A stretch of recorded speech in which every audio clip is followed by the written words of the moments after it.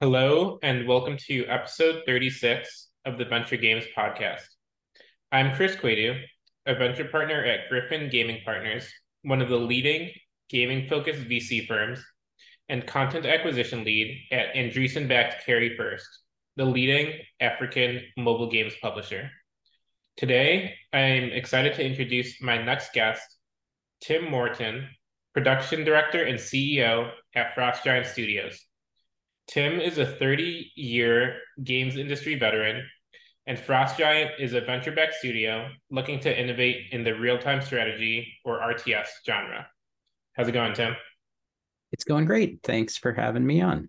Sure, thanks for joining me. To kick things off, for those folks out there who are less familiar with you, do you mind just walking us through your background and the path that got you to where you are today?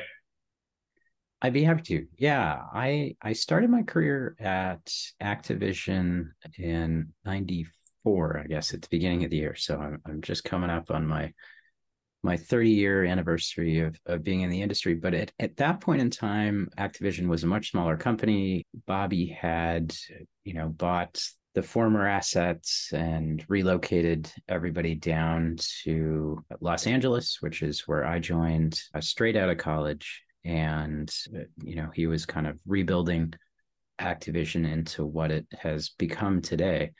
But I spent about 5 years there. I had a chance to do a startup after that was a very educational Mhm. experience, also a game company. Then spent some time at Electronic Arts, at Sony Santa Monica, and finally Blizzard before getting to have this latest startup experience with Frost Giants.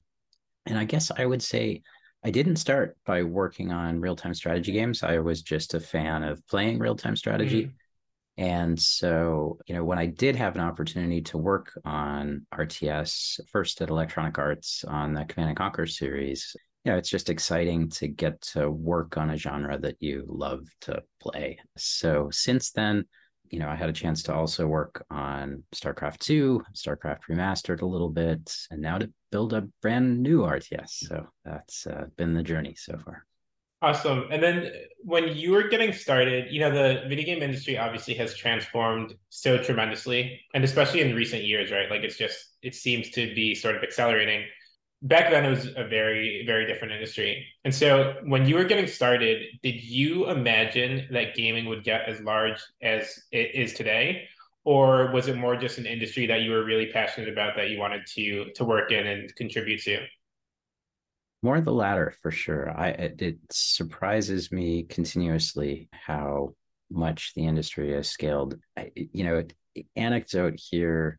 There's a performance of video game music called Video Games Live that Mm. Tommy Tallarico organized, and at one point, I took my wife to go see the Video Games Live performance, and we were walking towards, at that point it was Nokia Center and Staples. Names have changed since then, but Hmm. we're walking towards the venue, and there were just all of these like really Los Angeles mainstream dressed for going out at night on the town. And I was looking around just astonished that all of these people were going to see video game music Hmm. get performed. And of course, sure enough, where we turned to go see the video game live performance, everybody else turned the other direction to go see, I don't know, it was like a Mark Anthony concert or Yeah. something. And I was like, yeah, we haven't quite broken through in the mainstream culture yet. And so, Hmm. it was all the like cosplayers and the rest who were walking with us to the video game music performance. But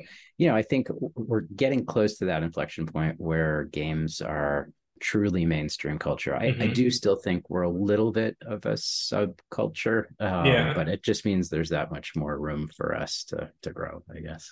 What to you needs to be done to truly hit mainstream? Because, I think we're pretty close. When I was in high school, which was not tremendously long ago, I know it was still somewhat stigmatized to be a gamer, right? Like I remember, I had like friends that were gamers and stuff like that. We would talk about gaming, sort of, quietly behind closed doors, but it wasn't something you weren't telling all your friends that you were a gamer.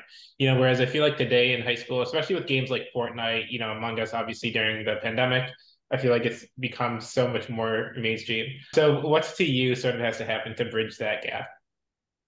Yeah, I think we're still somewhat uneven in terms of gender distribution. Like there are games that have a very even distribution, Mhm. which is wonderful, but I think we need more of that to really hit the mainstream.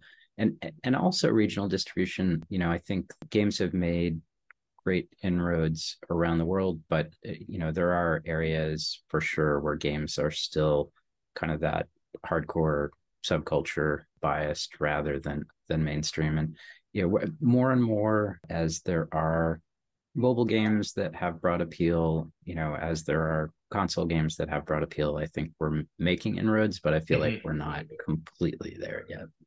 That's fair. I mean, I obviously hope it keeps moving in this more mainstream direction. But now going to Frost Giant, what are you actually working on at Frost Giant? I know you guys have put out quite a bit of media at this point, but for the folks who are less familiar, what is Frost Giant actually working on? Our goal at Frost Giant is to build a spiritual successor to Blizzard style RTS games. And obviously, we're an independent company. We're not affiliated with Blizzard anymore. So Mm-hmm. we're not building in a universe that will be familiar to Blizzard players. But the gameplay style that we're building is very much inspired by the games that we worked on at Blizzard. And even the universe itself, I think, draws some influences from the universes that Blizzard's created. But, we very consciously set out to make something distinct in that sense. I think Blizzard has really created an amazing world with Warcraft. Blizzard's really created an amazing universe with StarCraft. We didn't want to try to directly become an alternative in high fantasy or an alternative in science fiction. Too much risk of feeling like margarine to Blizzard's butter if Mm-hmm. we did that. So we are set on a near future Earth, and Earth doesn't really play a significant part as a setting. Yeah, certainly not in Warcraft and in StarCraft. Earth exists, but it's not really central to the story. So being on Earth, I think right away is different, but also it's a mix of sci-fi and fantasy. So it's a world that incorporates elements that should feel familiar to Warcraft and StarCraft players, but it's completely distinctive. And interestingly, the first non-human faction in the game is somewhat demonic. They're Mm-hmm. not real demons; they're aliens that are sort of the source of demon myths. So there's even a little bit of Diablo flavor, I would say, that kind of consciously creeps into what we're doing. But again, hopefully completely distinctive from any of the Blizzard worlds and just something that feels comfortable and familiar to players who love Blizzard games. So tying back to this like more, gaming becoming more mainstream thing, right? This is something that I've thought about for many, many years and ran about for many, many years, just about gaming IPs sort of transcending just gaming, right? I think that's one of the big things that needs to be done to really cross over to mainstream, but also, in my opinion, is something that should have been done like many, many years ago, right? Like, yeah, to your point, you need multiple Blizzard IPs with super, super deep universes. When I asked you what Frost Giant is building, you didn't really talk about gameplay. You talked about a universe, right? So obviously there's all this lore. It's something that you've thought about deeply. But how do you think about sort of the Stormgate IP going forward? Do you see a world in which it's going to live beyond just either, one game and expand into multiple games, or maybe even, beyond into other forms of media as well? We are all about being fans ourselves, I Mm-hmm. guess, like a lot of people who work at Blizzard and who play Blizzard games. I think it is that sense of passion and fandom that kind of attracts us. And so we very much want to build a world that is compelling to tell different kinds of stories in. And those could be different game genres. Those could be, we've seen, as you alluded, some really great evolution in game universes crossing over to television and to film. Like there were a lot of bad examples of Yeah, that early on, but many, now many they're bad examples. totally now there are finally some good examples, and it feels like lately there are more good than bad. Yeah. I think the potential to do bad ones is still there for sure. But so yeah, we would love to see some of that happen. And behind the scenes, there are all kinds of conversations going on to explore those possibilities. Mhm. And then how do you think about, so like cross media thesis was kind of popular for a little bit. And from the gate, it was like, we're going to build a game and then a movie and then a theme park and toy, all this other stuff. How do you strike that right balance of, focusing on the game, thinking about these other things, but not getting too distracted along the way? Yeah, one of the things that I really admired about Blizzard was that Blizzard did not approach projects from the starting point of how do we optimize for a business outcome. They really approached projects from the perspective of what would I be excited about playing? And, hopefully those two things wind up aligning. And it's not that we never talk about business outcome. Like obviously there's a P&L, there is a business aspect to what we're doing, but it's that starting point that's so important because it really changes the way you approach building something. Like the first lens that you're looking at this through is the lens of a fan or the lens of a player. And I feel that same way about, if you're setting out with like the business goal of, you hear this from time to time, I'm a Mm-hmm. transmedia company, Yeah. the MCU did is what I want to, Yeah.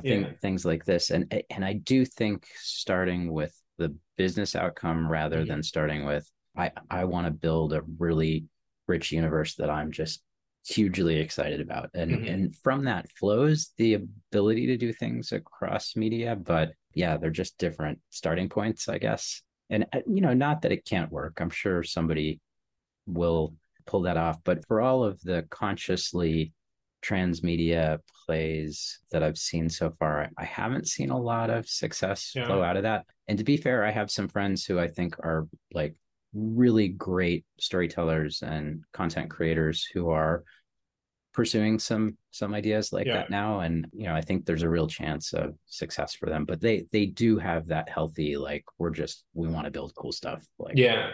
I think that's something that in Blizzard games, as a player, you've always been able to feel. I haven't played tons and tons of strategy Blizzard games, actually. I did play a decent bit of Warcraft 3, but Overwatch is actually one of my favorite games of all time. I love like the characters and the depth of the characters and just the story and all the other interactions. I actually have like watched, hour long YouTube videos just explaining like this is the story of Overwatch to date, and stuff like that. And you can just really tell, how much care they put into those products and building out these universes.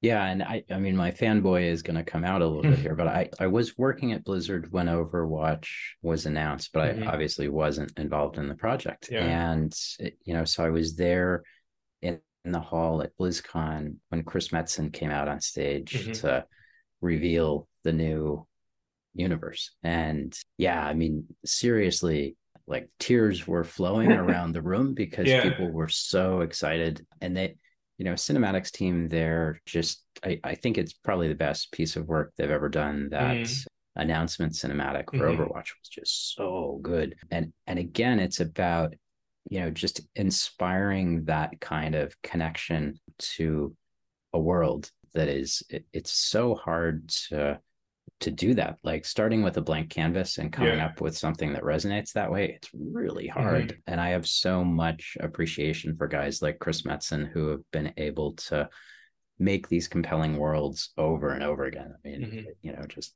StarCraft, Warcraft, Overwatch. He's really had a major impact on gaming for all of us. But Yeah, no, it's really incredible. I wanted to talk about RTS for a little bit in general, right? And so for folks who are like a little bit less close, RTS is a genre that, many people would probably argue has been, I don't know if stagnant is the right word, right? But it's been sort of at steady state for a while, right?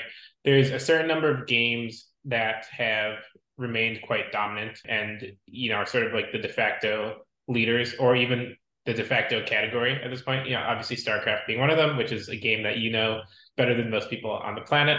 But I think when most people, let's take it from an investor perspective, right? I think when many investors, if they were to look at like what are all the genres that like someone might want to disrupt, I think RTS for many reasons probably wouldn't be one of the first ones that they would name, right? And I think more recently, the strategy genre in general, the subgenre that's been getting most attention obviously is MOBA, right? Much more than RTS. And so talk to me a little bit about RTS. Why did you choose RTS? And why do you think there's an opportunity to sort of innovate on RTS? Yeah, this is a deep question, and definitely the number one question that I got when I was out there pitching Breastjan. So I actually think MOBA is a great example of how a game that is actually a pretty niche core genre can break out. If we go back and we look at Defense of the Ancients, it's a Warcraft 3 mod. Certainly early on, even getting it installed was a challenge. The onboarding was basically non-existent. So you got to kind of have friends and, just trial and error. It's, the community is so passionate that they're not terribly welcoming of there's so many reasons why the original Dota was a niche experience, and it was great. Like, clearly there was something magical there that did attract this passionate audience around it, but it was not a runaway success in terms of like commercially impressive numbers. Yet there were some others along the way. Here's a New Earth, whatever. But when Riot came out with League, they took this thing that was a niche hardcore audience experience and brought it to over 100 million monthly active players. It's incredible. Like, no way would I have predicted that was even possible. Right. And it's hard to point to one specific thing that Riot did that led to that success, but I think certainly a very polished user experience, taking away the friction of installing, but also onboarding into the game. It wasn't that polished when it first launched, but they iterated, they took a lot of player feedback, and they just stayed committed to honing that over a period of years to get it to a point that it was truly excellent. I think free to play was an important ingredient there, taking away price as a barrier to entry, and then just the level of commitment that they as developers put into community building and polish and eventually universe building. And obviously we've, going back to the transmedia discussion, seen that universe now manifest in other ways with Arcane and with like the music groups that they've spun up. And anyhow, I have so much admiration for what Riot did there. And full disclosure, like they're an investor in Breastjan as well. But so taking this niche thing to mainstream and arguably like even just the heights of the success that's possible for a video game, I think is really inspirational for me then looking at RTS, because RTS is similarly this core passionate audience. And if we can improve the user experience enough that core audience is comfortable inviting their friends and their significant others, and that virality is so important. Another great example to look at is Dark Souls to Elden Ring. I mean, it's so analogous that Dark Souls had this core passionate audience. The games were saddled with the reputation of being punishing. So people were like, oh yeah, I've heard of Dark Souls, but I'm not going to try it. Like, that's not my kind of game. But Elden Ring comes out, and that was where that core audience felt comfortable saying to their friends, like, this is the one you should play. It's open world. You can kind of pick when you want to engage with bosses. You can, level before you get it. Anyway, there were some important changes that FromSoft made to make Elden Ring the success that it was. But these are the examples that we're trying to learn from. Like, it's a massively powerful ingredient to have this passionate core audience, but you've got to combine that with improvements to approachability to really bring a bigger audience in. And I do think inherent in talking about all of this is an implication that shouldn't be overlooked or underappreciated, which is these are social experiences now. RTS historically has been a solo experience, but League, part of the virality and stickiness that Riot has achieved is just stemming from the fact that it's a team game. And like every solo game that you lose, you pretty much got nobody to blame but yourself. Like, yeah, you can complain about the game balance or whatever, but pretty much it feels bad because it's you that lost. But literally every team game that you lose, in your head, it's your teammates' faults. Like, it's not your fault. So RTS as a genre in general leans quite competitive. How do you think about the balance between making that sort of authentic competitive experience that RTS players are used to versus making the game accessible enough where you can actually get new users to come in? Yeah, the first thing I would say to that is, even though the perception is that RTS leans competitive, the numbers tell a different story. So it's only 25% of the audience, for StarCraft at least, that was playing competitively. That other 75% played against AI, predominantly campaign, but then when we added the co-op mode, they played that mode as well. So, but the competitive players are the stickiest, like they stay in the game the longest, and they're also the loudest and the most engaged. So like they matter a lot. They matter so much that the reputation of the game is defined by them, even though they're the minority audience. So you're right that we have to satisfy both these audiences with seemingly opposing likes. Like, the competitive guys like high skill ceiling. They like the fact that it's intimidating and scary. And then the mainstream, more approachable audience really, they want story, they want do-overs, they want not to be constantly stressed while they're playing in the same way that the competitive players do. So I think a lot of game designers would tell you that our answer to this conundrum is a bad answer, but it is the answer that we genuinely believe is the right answer. And it is simply that we provide different modes for different kinds of players. And so if you are somebody who appreciates high skill gameplay and you are inherently competitive, like, go play 1v1, go play ladder. We are building a 1v1 experience that we expect to rival Blizzard RTS games. That is not the game mode that we are trying to funnel mainstream players into. But that is a game mode that some players may eventually decide they want to dip their toes in the water of, but where we expect most players to spend their time, and again, already in StarCraft 2, this is 75% of the audience, we expect most players to spend their time in team games against AI. And StarCraft 2 wasn't as team heavy, but it's the against the AI part that is critical here. And it feels less bad to lose against AI, but it's also more okay for you to be overpowered against AI. So like game balance isn't the same exercise for PvE, player versus environment, as it is for player versus player. So anyhow, I think other games try to service both audiences in one mode. And that's why I say a lot of game designers would tell you that making effectively two games, like two completely different dedicated game modes, is bad. But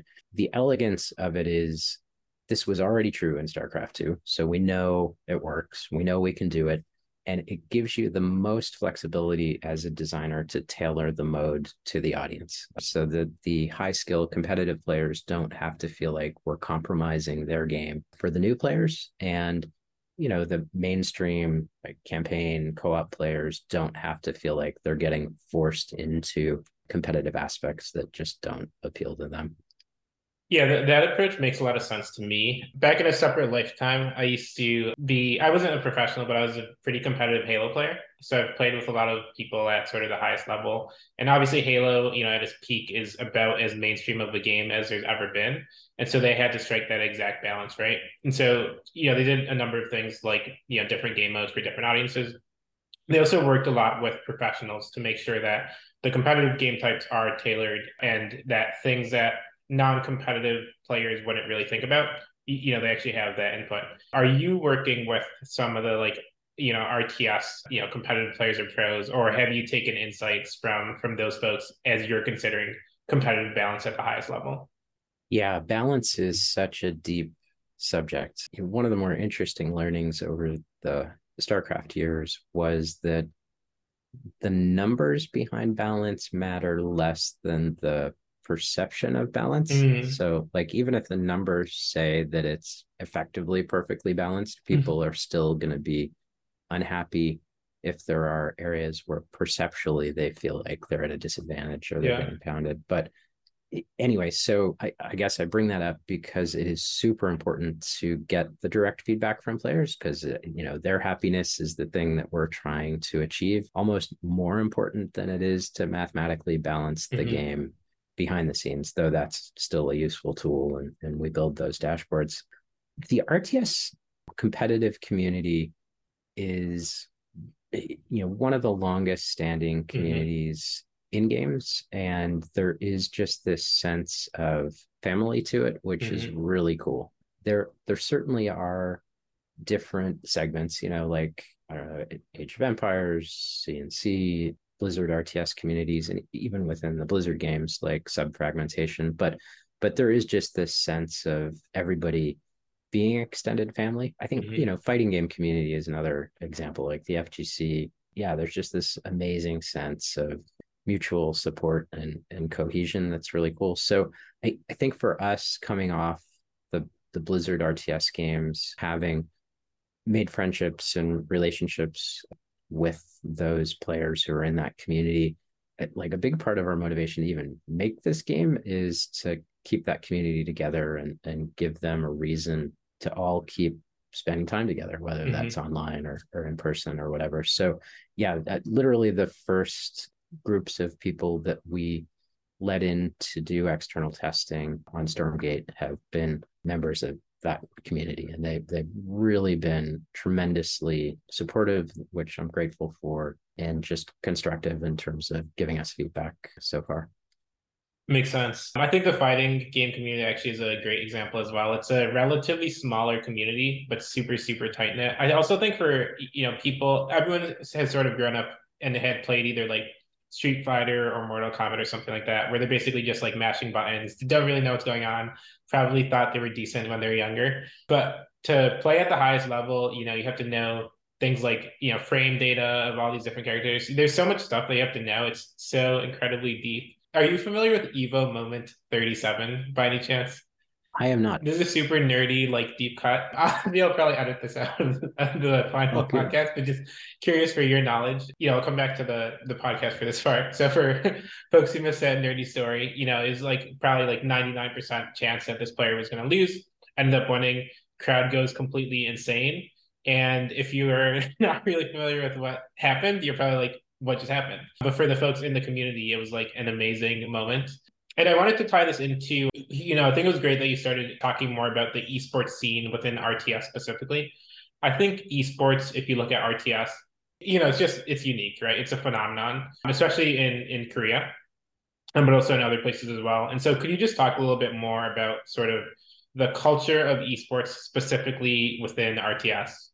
Yeah, RTS has such a synergy with esports and history with esports that is part of its identity in a way that most other types of games, but to your point, maybe with the exception of fighters, are just not as implicitly tied. I was not at Blizzard for the first StarCraft. I joined during StarCraft 2, and my boss when I joined, Chris Siggety, had been there for the first StarCraft, and he Mm-hmm.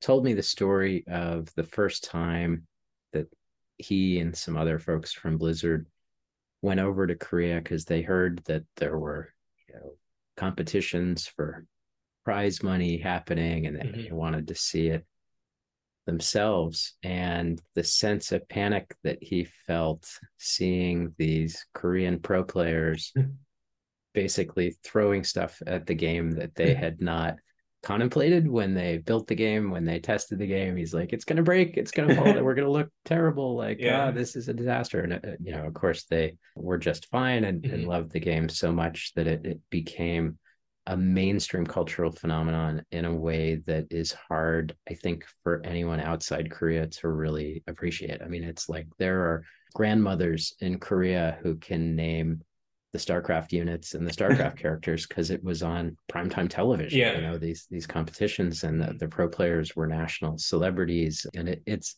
really cool, but also really accidental. It's Yeah. not like they set out this is going to be big in Korea. That was not part of the design plan. And so when something wonderful and organic like that happens, clearly you try to embrace it. And I think Blizzard took a while to really understand how to successfully engage with esports and with that community. There were lots of lessons learned along the way. And I think even going outside of RTS esports, Blizzard esports in general has been in the news recently with some of the challenges that Overwatch is facing. And as I've had a kind of front row seat to see the evolution of Blizzard's esports program, and also just to look at how Riot and Valve and even Activision at large, for that matter, have approached esports. I think everybody was so excited. This is like going back to games becoming mainstream culture. So excited that organically people enjoyed watching other people compete. It felt like this could overtake traditional sports and professional sports. And so suddenly P&Ls were being built, and dollar signs were in people's eyes. And I remember seeing this chart where it was like esports is a column, and then there's a column for all the other professional sports. And I think at that point in time, esports was approaching the revenue of NHL, hockey. And everybody's like, oh, this is just the beginning. We're going to be bigger than NFL and bigger than soccer. And anyway, if you stop for a minute and think about it, these other sports are not fragmented. They might have more than one league, but the sport as a whole is one game. Esports is adding up every single game that is played competitively and putting it into one column, and that's just not a fair comparison. The other thing you stop and think about is these other sports have been around for decades, in some cases centuries.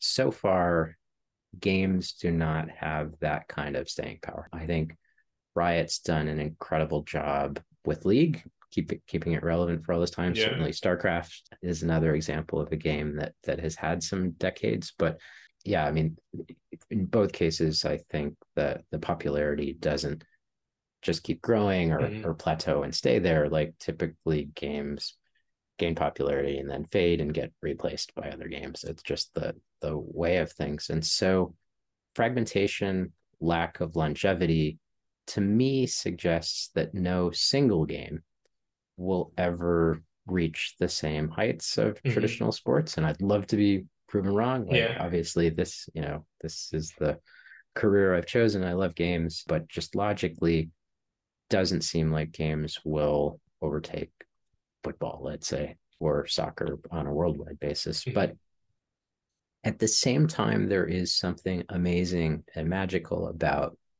attending a live esports competition. Like the energy in that room, the tension, the drama, the sense of community. I mean, it's so good.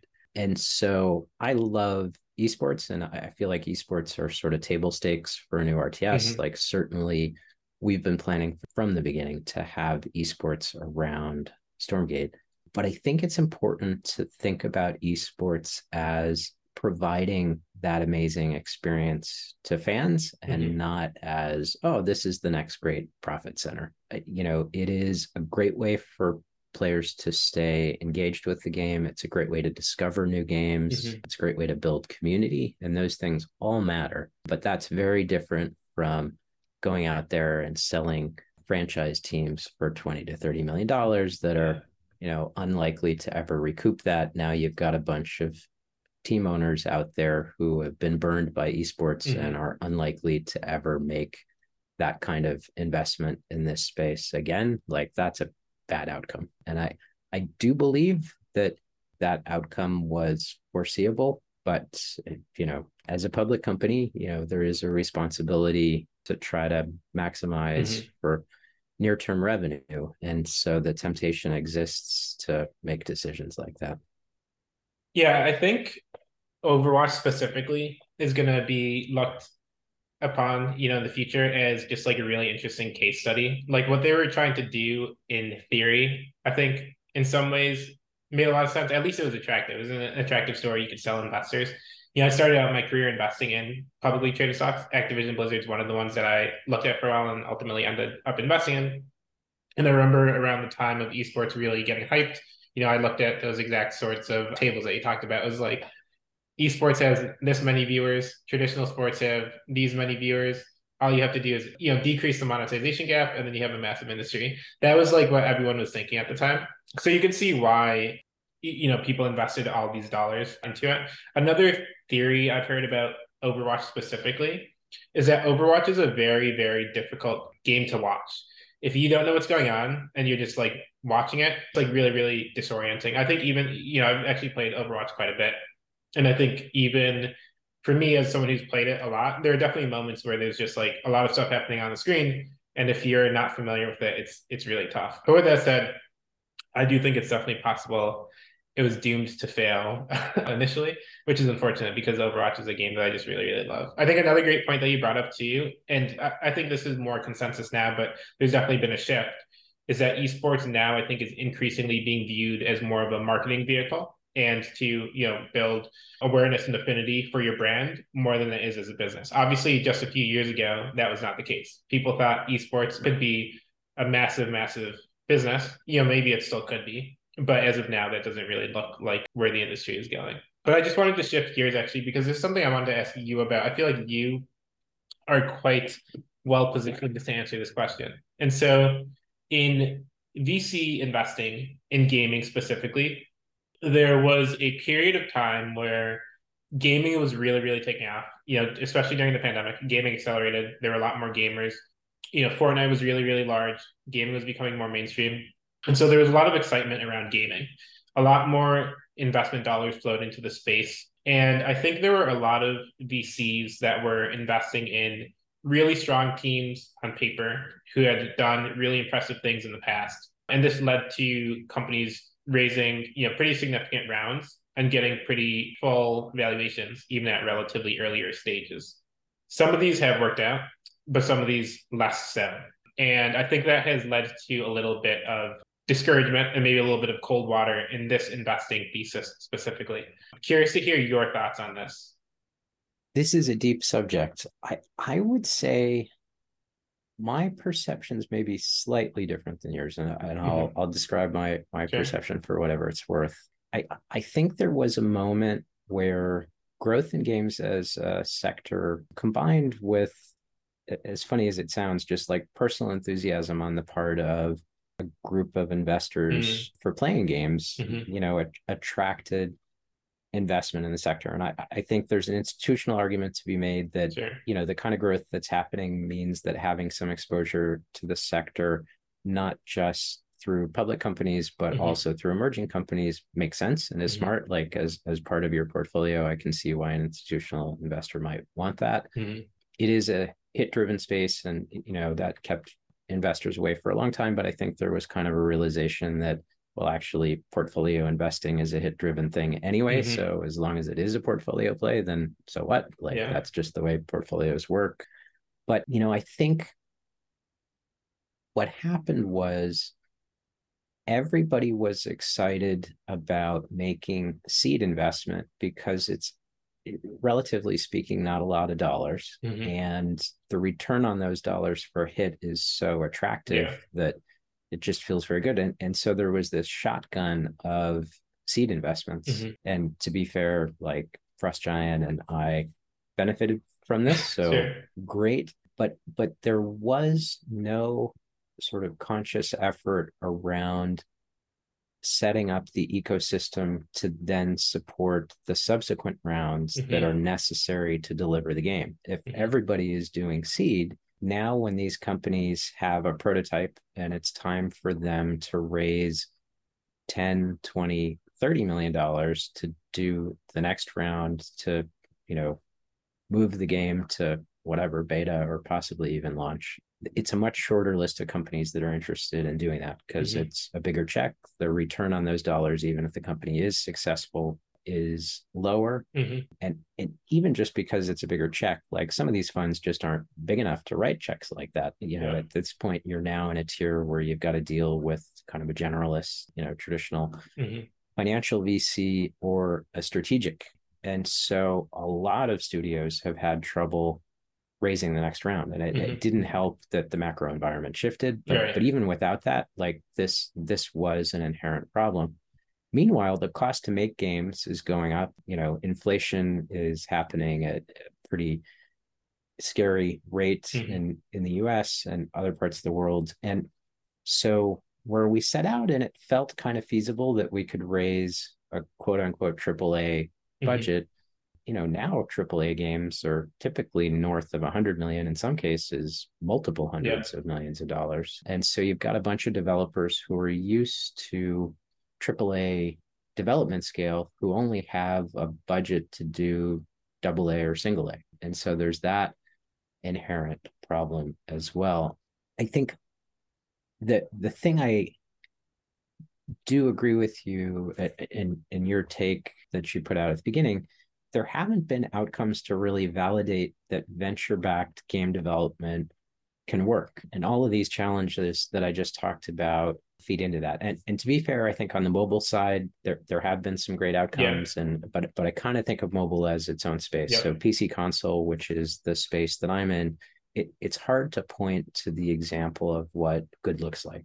Riot was a benchmark investment, so arguably they're an example of what good looks like. But their exit to Tencent, that dollar amount hasn't been publicly disclosed, but it happened in a different era. So I'm not even sure that exit was the kind of exit that VCs today would be excited about. Phoenix Labs had an exit and then interestingly kind of unexited. But with Garena, I think it was okay, but again, like not the multiple on return that a lot of these VCs are looking for. And then you've just got a bunch of projects like Spellbreak or Splitgate, that had some really positive aspects to them, but at the same time, again, didn't necessarily achieve, I think, what investors would ideally like to see as an outcome. So hopefully we're all rooting for Singularity 6. I think Palia is going to be a great game. I think Wonderstorm has a release coming up. There are some others.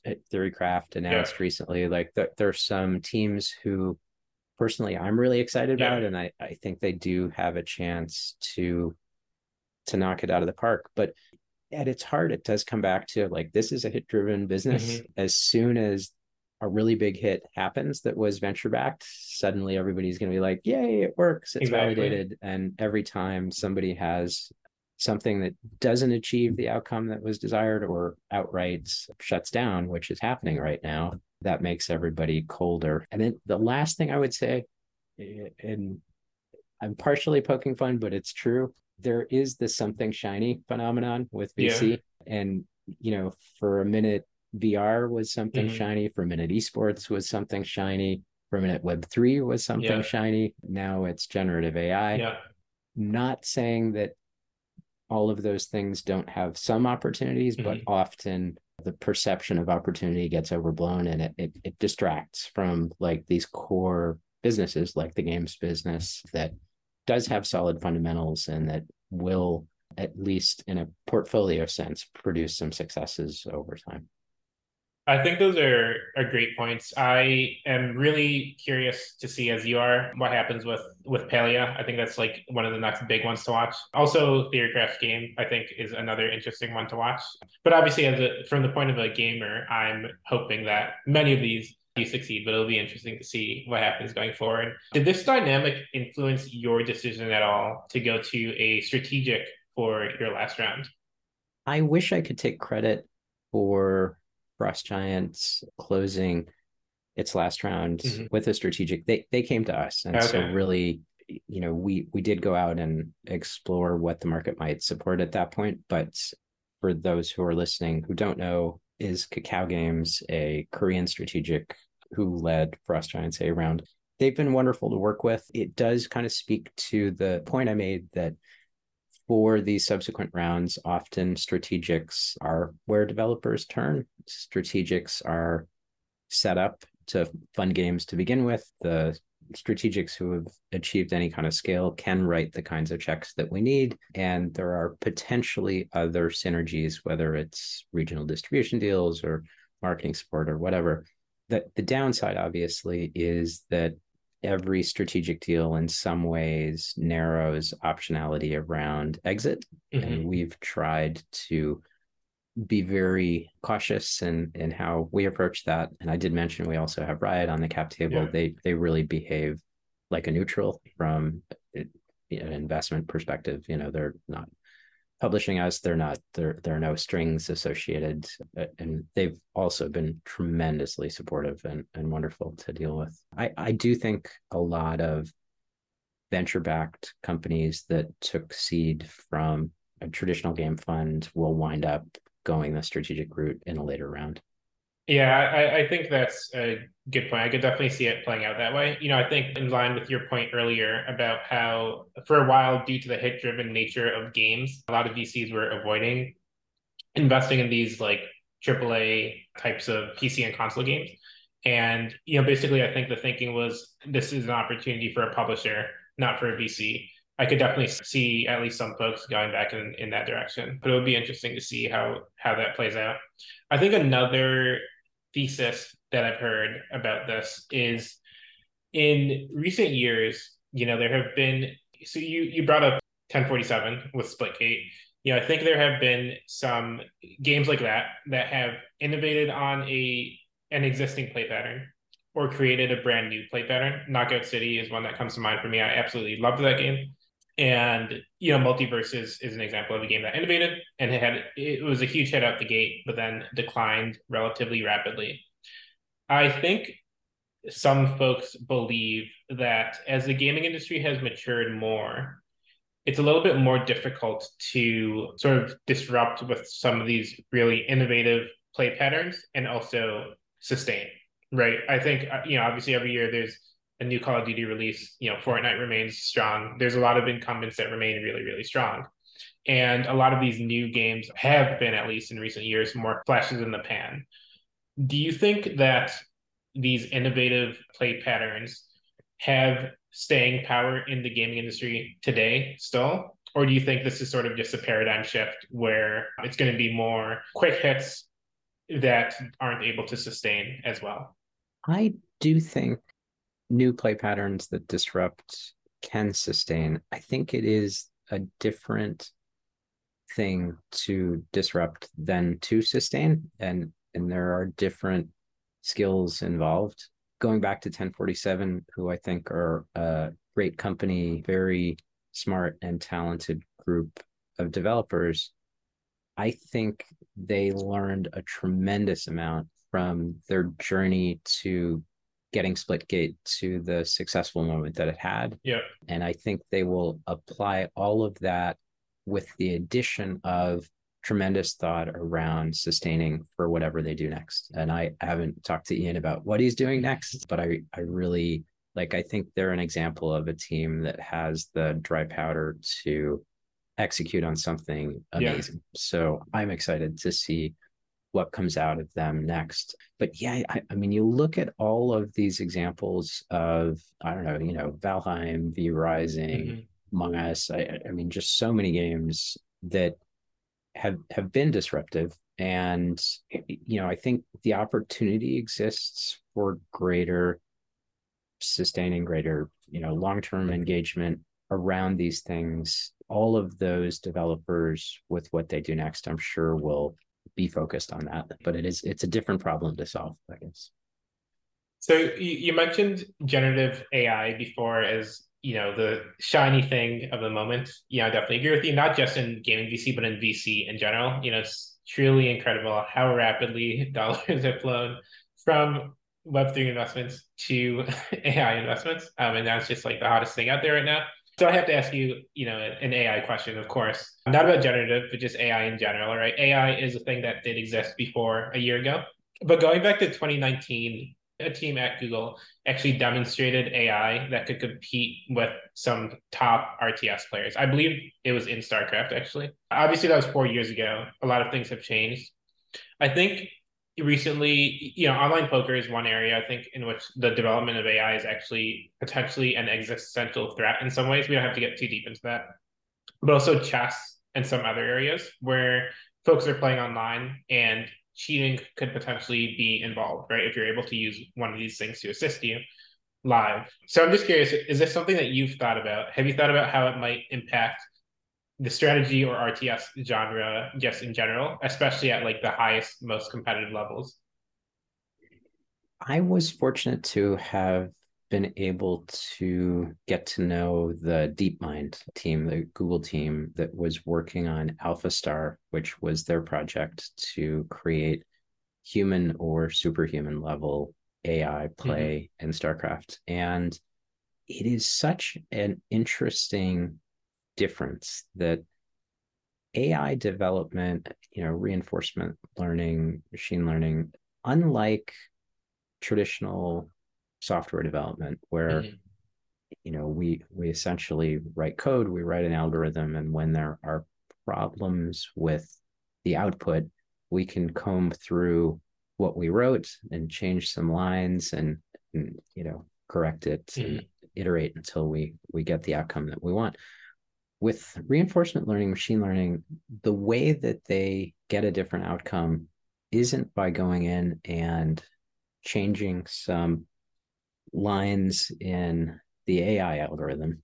To be fair, they are changing lines of code, so I'm not saying they're not changing Mm-hmm. lines of code, but really what they're doing is rolling back to a prior state and Mm-hmm. giving it new inputs, training it Mm-hmm. differently to try to produce a different outcome. Because a human looking at this, weighted set of neurons Yeah. effectively, like the complexity there, it's not the same as just looking at code and Mm-hmm. debugging code. And I say this because when you give it a sufficiently complex problem, like let's say self-driving. I've got a buddy with a Tesla who, has been telling me that it's going to be fully autonomous in a couple of months for years now.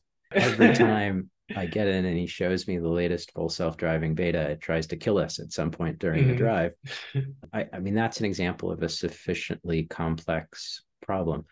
StarCraft, as it turns out, was sufficiently complex, even though in an ambush scenario where the AI plays a human who hasn't had an opportunity to train against it, it can beat the best player in the world. Mm-hmm.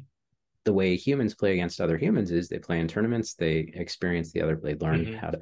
So a player who's not the best player in the world can consistently beat Alpha Star Oh wow. given the opportunity to train against it. I think AlphaGo, which was the success Mm-hmm. prior to Alpha StarCraft, that game has, you always have perfect knowledge of the Yeah. state of the board. It's turn based, so it operates a lot. So, like, it's, even though there's a lot of mathematical Mm-hmm. complexity to it, in other ways, it is less complex than a game like StarCraft. So, I say this because there's a lot of talk that game developers are going to go away and Mm-hmm. that you'll just give an AI a prompt and out will pop the next great game. And I think AI can absolutely accelerate what we're doing and in ways that let us focus our brains on problems that produce more value to players. So I'm not afraid of AI. I'm not lamenting the emergence of Yeah. AI. I'm excited about it. I think it's great. I don't think it's going to replace us anytime Mm-hmm. soon. Maybe advancements will happen that I'm, just too close to it to see. But right now it is too early to have really meaningful impact on how we build games. And I Mm-hmm. think year on year things will improve to the point that it does have meaningful impact. But right now, everybody I talk to is experimenting, and we Mm-hmm. are too. And you can kind of cobble things together to get some time savings, but it's not producing production quality Yeah. assets. It's janky. There are copyright and legal issues to navigate. Like it is such early days right now that I think it's going to take some time to really mature. I do think, unlike Web3, which I'm on the record as being highly skeptical of Web3's value for games, I do think AI will have value for games. I'm more of a believer in that long-term outcome, but I don't like it is not mature right now. Yeah. We would like to use it more than we are. It's really interesting. Even if you look backwards the past few months, there seem to be pretty significant improvements, though obviously not perfect. So just looking forward, it'll be interesting to see how this all plays out. But I have heard a lot of folks, especially on the game development side, who think there's more real stuff here than there was with Web3. So definitely exciting.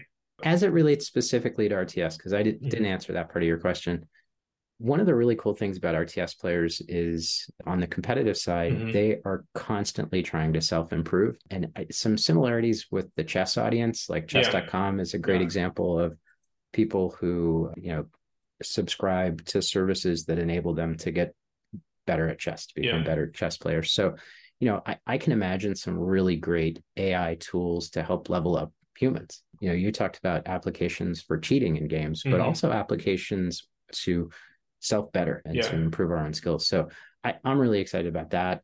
Just in general, like if we could figure out how to measure how much fun somebody's having in a game, like what is that? Is it heart rate? Is it, I don't know, neurochemicals that are being like, how do you measure how much fun somebody's having? But if we could, theoretically, you could use machine learning to optimize for fun. Like, wow, wouldn't that be cool? Could we have some cool breakthroughs there? But that's so, I don't know, we're probably in brain computer interfaces by the time that happens. So I'm not sure.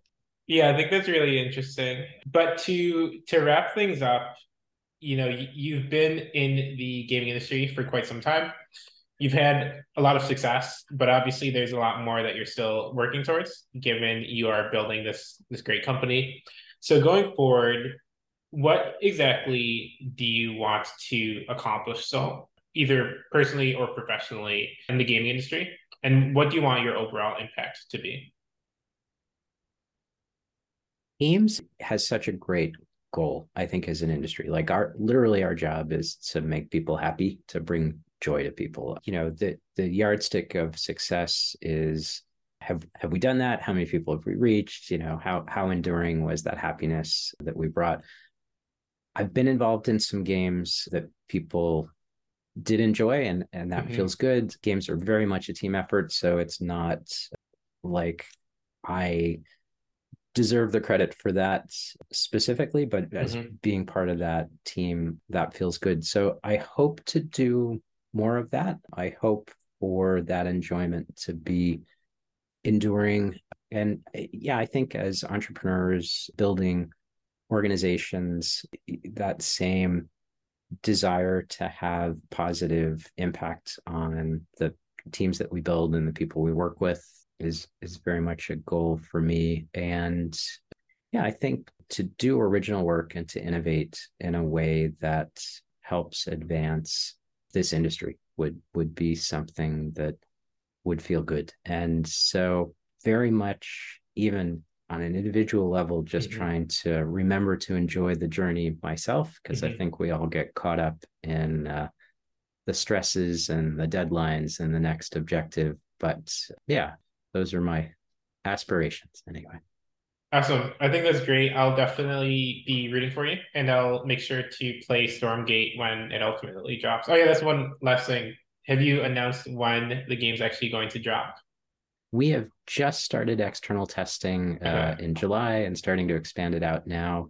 We have some more races to finish building and some more game modes to finish building. I think the soonest the game could appear would be sometime, later in the year, next year, but it really just depends on the feedback that we get and our progress as we continue to work on the game. We don't have a specific release date in mind right now.